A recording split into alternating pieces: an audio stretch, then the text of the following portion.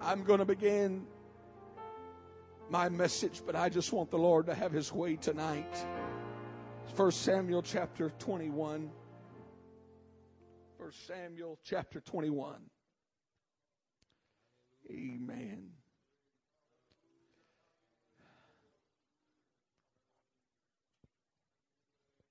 Once again, it's a pleasure to be here. Appreciate Brother and Sister Hughes. And an honor to be in the presence of Brother Kilgore.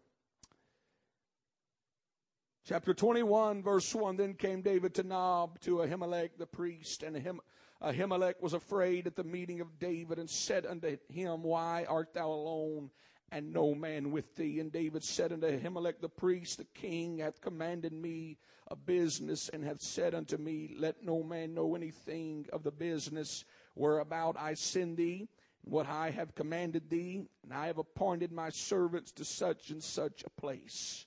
Now therefore, what is under thine hand? Give me 5 loaves of bread in mine hand, or what there is present. The priest answered David and said, There is no common bread under mine hand, but there is hallowed bread. The young men have kept themselves at least from women. David answered the priest and said unto him, Of a truth, women have been kept from us about these 3 days since I came out, and the vessels of the young men are holy, and the bread is in a manner common, yea, though it were sanctified this day in the vessel. So the priests gave him hallowed bread, for there was no bread there but the showbread that was taken from before the Lord to put hot bread in the day when it was taken away. Now a certain man of his servants of Saul was there that day detained before the Lord. His name was Doeg, an Edomite, the chiefest of the herdmen that belonged to Saul. David said unto Ahimelech, Is there not here under thine hand spear or sword? For I have neither brought my sword nor my weapons with me, because the king's business required haste. Focus your attention on verse number 9. And the priest said, The sword of Goliath the Philistine, whom thou slewest in the valley of Elah, behold, it is here wrapped in a cloth behind the ephod. If thou wilt take that, take it. There is no other save that here. And David said, There is none like that. Give it me. David, there is a sword. There is a weapon. There is a source of victory. But David, if you're going to get to victory, you're going to have to first go to its hiding place. I preach tonight, victory's hiding place. Victory's hiding place. Would you lift your hands to heaven right now? God, there are people in this building that desperately need victory. They need a touch from the Holy Ghost. They need the liberty of the Spirit, and I know of a surety that you are in this building and you desire to move greater than we desire you to move. I'm asking, Lord, that you would remove every spirit that opposes the work and the mind of God. Remove every obstacle, Lord, that we have erected as humanity. Every barrier that we have made, remove it tonight, God, for we desperately need a move of your Spirit. Can we clap our hands unto the Lord?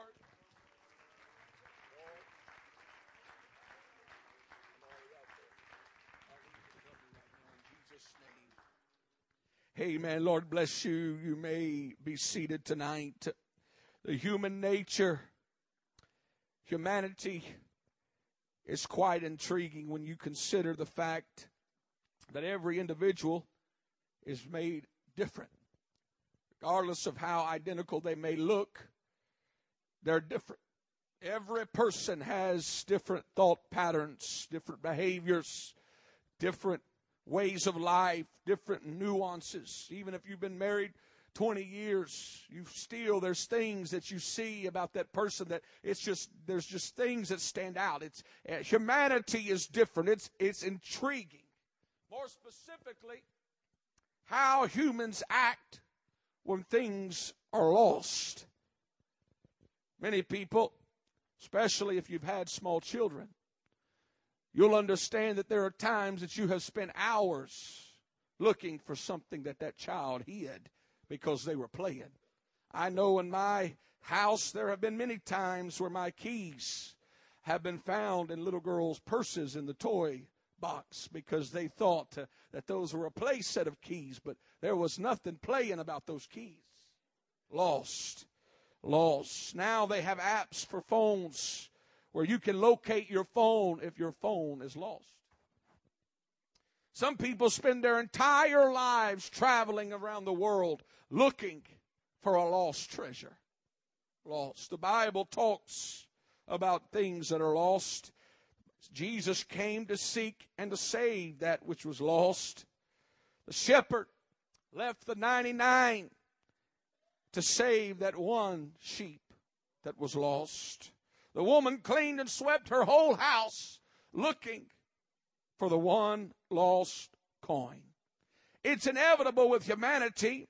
There will be times when things go missing. Things are lost. And the human reaction to lost objects is intriguing.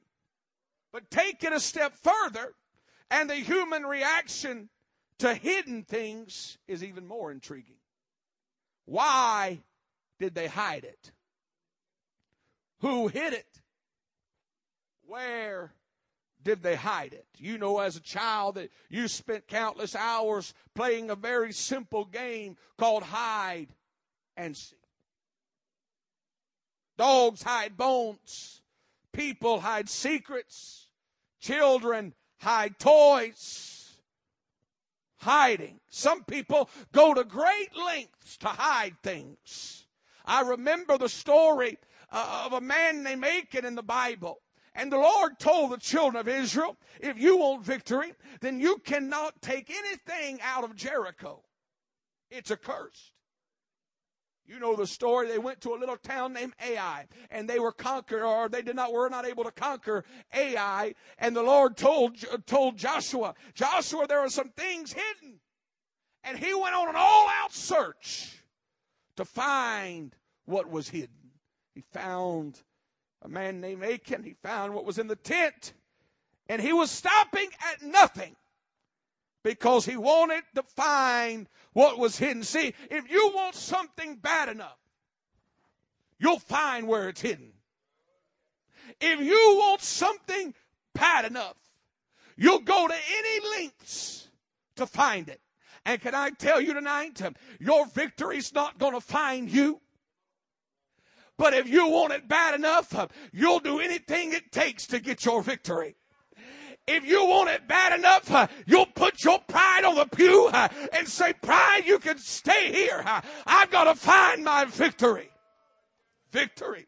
See, victory is not the absence of struggles or problems, but rather it's a condition of the Spirit which says, regardless of what I have to face, if God be for me, there ain't a devil in hell that can bring me down. What are you saying, preacher? I'm saying you got to get sick and tired of being sick and tired. You got to get tired of depression. You got to get tired of being beat up by the devil and say, whatever it takes, I want victory. Victory's not going to find you. Victory's got a hiding place. David, in our text, is fleeing from his life because Saul has ordered David to be killed. 2 Samuel chapter 21, the Bible records David came to the priest named Ahimelech. It was there that David began to ask for something to eat. I'm weary in my body. I've got men. I need something. And you know the story. He said, well, I've got sacred bread. And he gave the sacred bread. But David also, he said, well, I don't have a weapon with me. I don't have a source of victory with me. I don't have anything with me to conquer Saul if he were to come my way. Ahimelech, do you have anything in the house? Ahimelech looked at David and said, David, there is a weapon.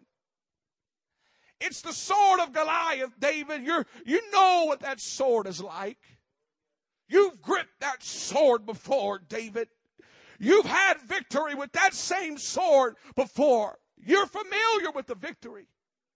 But David, there's a place that it's hidden. You're going to get the victory. First, you have to go to the ephod. See, David knew what the sword was all about. David had used that same sword for spiritual conquering and physical conquering before.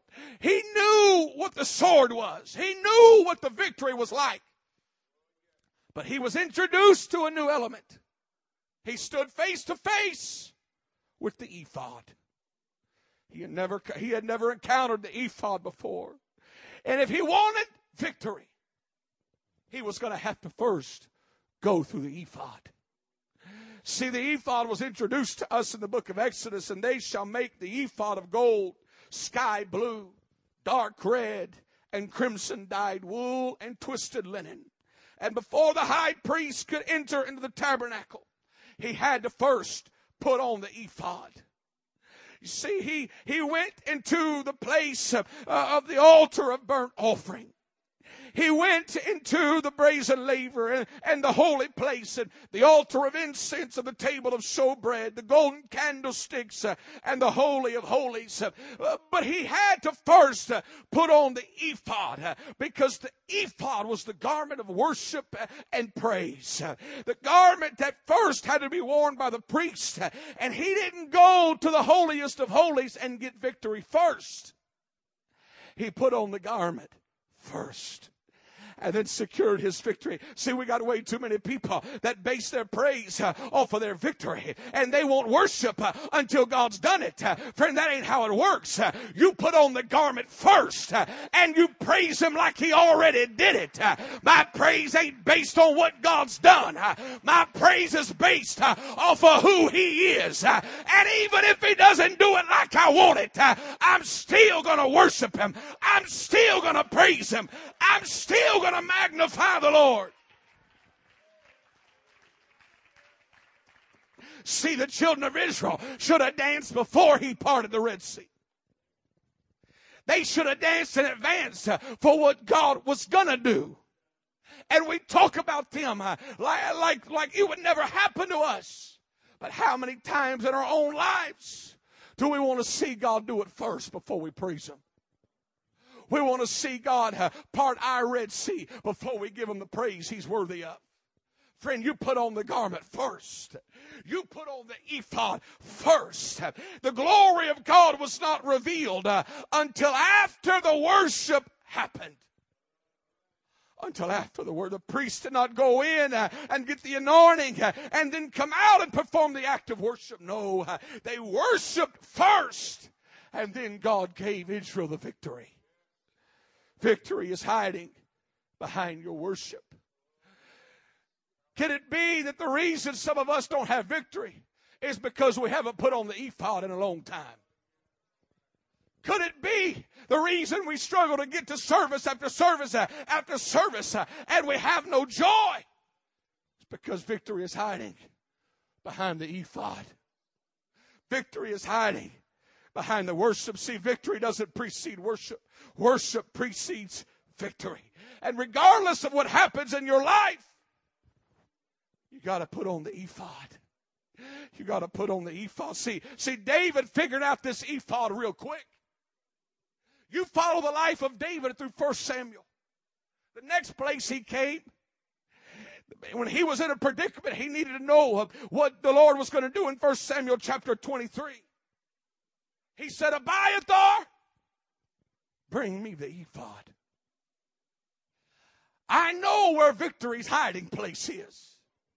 I know where I need to go to get a word from God. And when he put on the ephod, the Bible said that Saul could not find him, and because the Lord had protected him. See, you got to understand, when you put on the ephod, the Lord builds up a hedge. And the enemy could be gunning for your soul. But there's no way he could find you because you're in victory's hiding place. It would do some of us some good to go put on the ephod again and begin to dance before the Lord.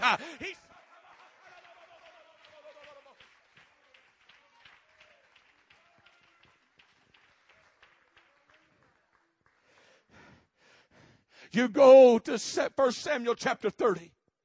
David comes to a place named Ziklag. He gets to Ziklag, and the Bible said it's burned to the ground. Wives are gone. Children are gone.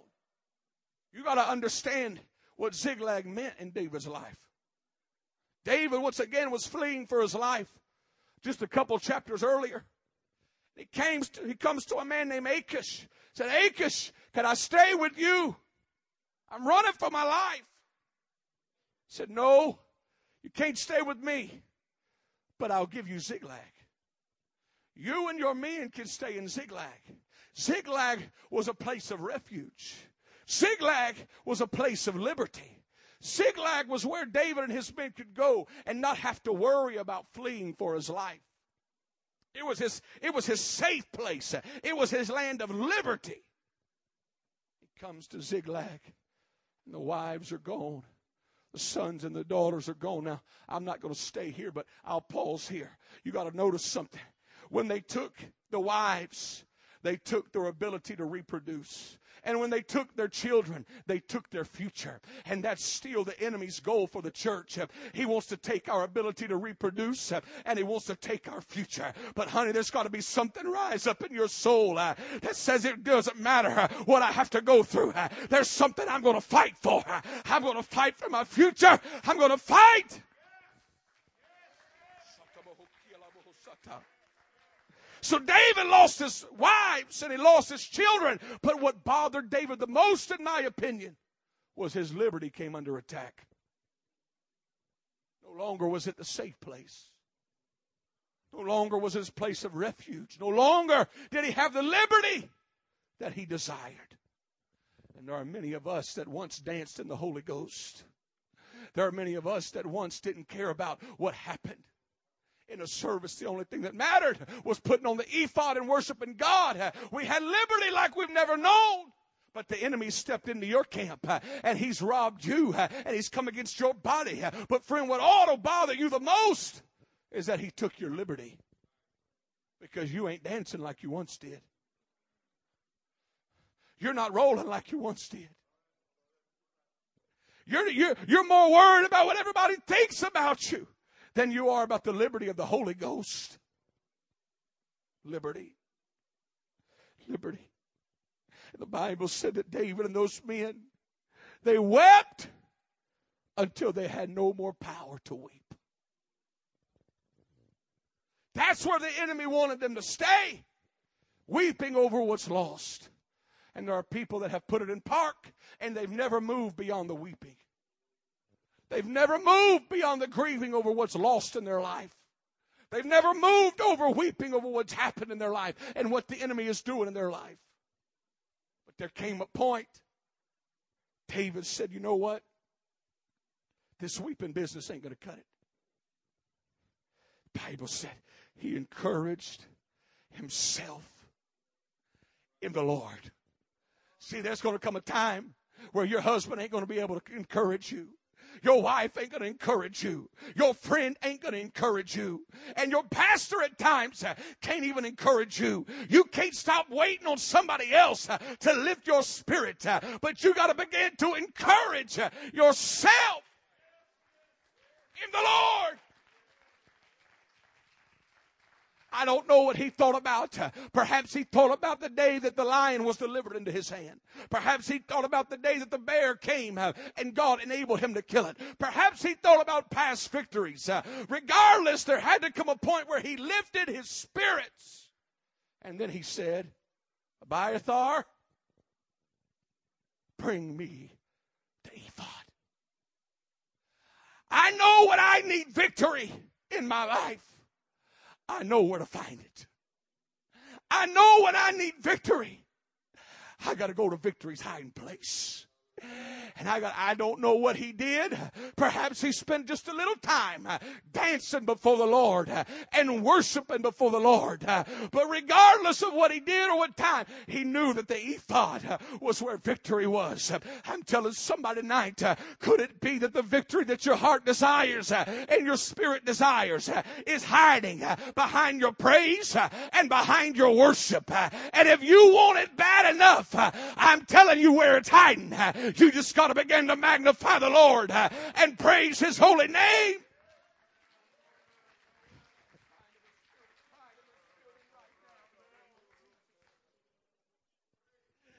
The ephod doesn't care who's around. And we have raised up a generation that only praises to the beat of a drum and a certain song. We have raised up a generation that can only praise if it's a certain tempo of a song.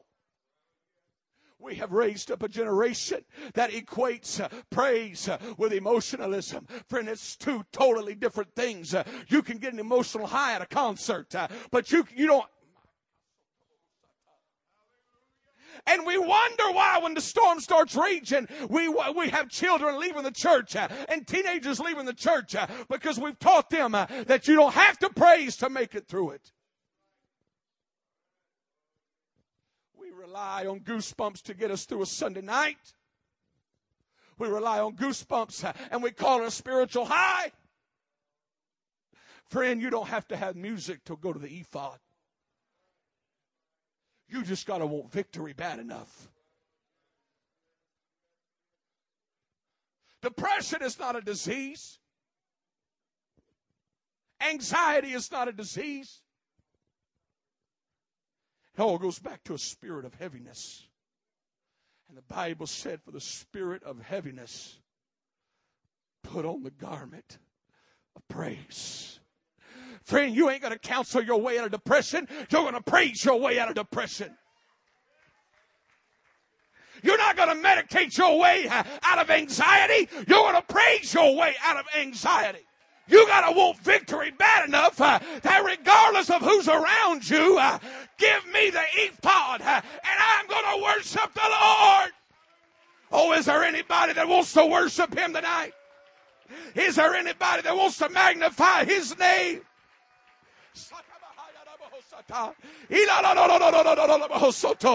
I wonder for 30 seconds if we can magnify the name of Jesus.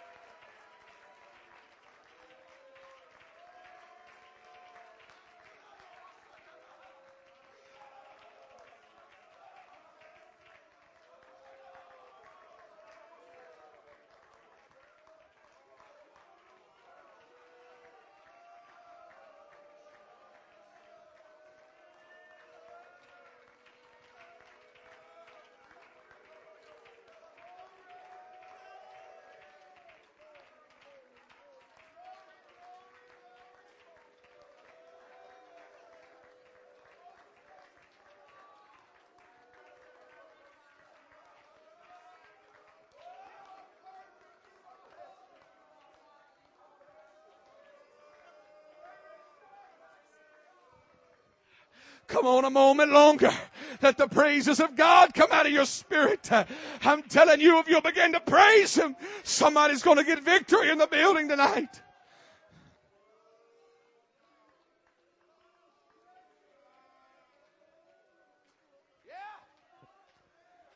I don't need music to praise Him. I just got to want victory bad enough. I don't care what you think about me, neighbor. I'm too tired of being in this situation. I'm tired of being depressed. I want victory. I want victory. I want victory in my life. I want victory in my life. I'll praise you, God. I don't understand what's going on, but I'm going to praise you. It doesn't make sense, but I'm praising you. I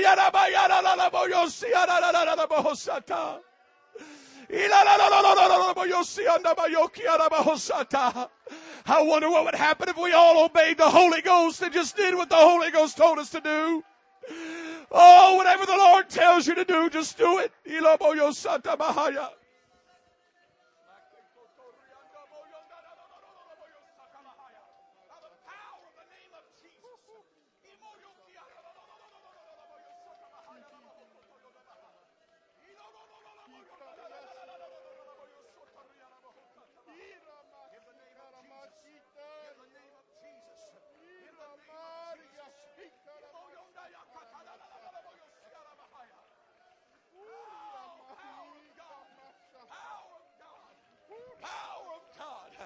Come on. Come on, somebody praise Him. These altars are open. If you want to praise Him, step out of those pews and come praise Him. Somebody's going to get victory tonight. Somebody's going to get victory tonight.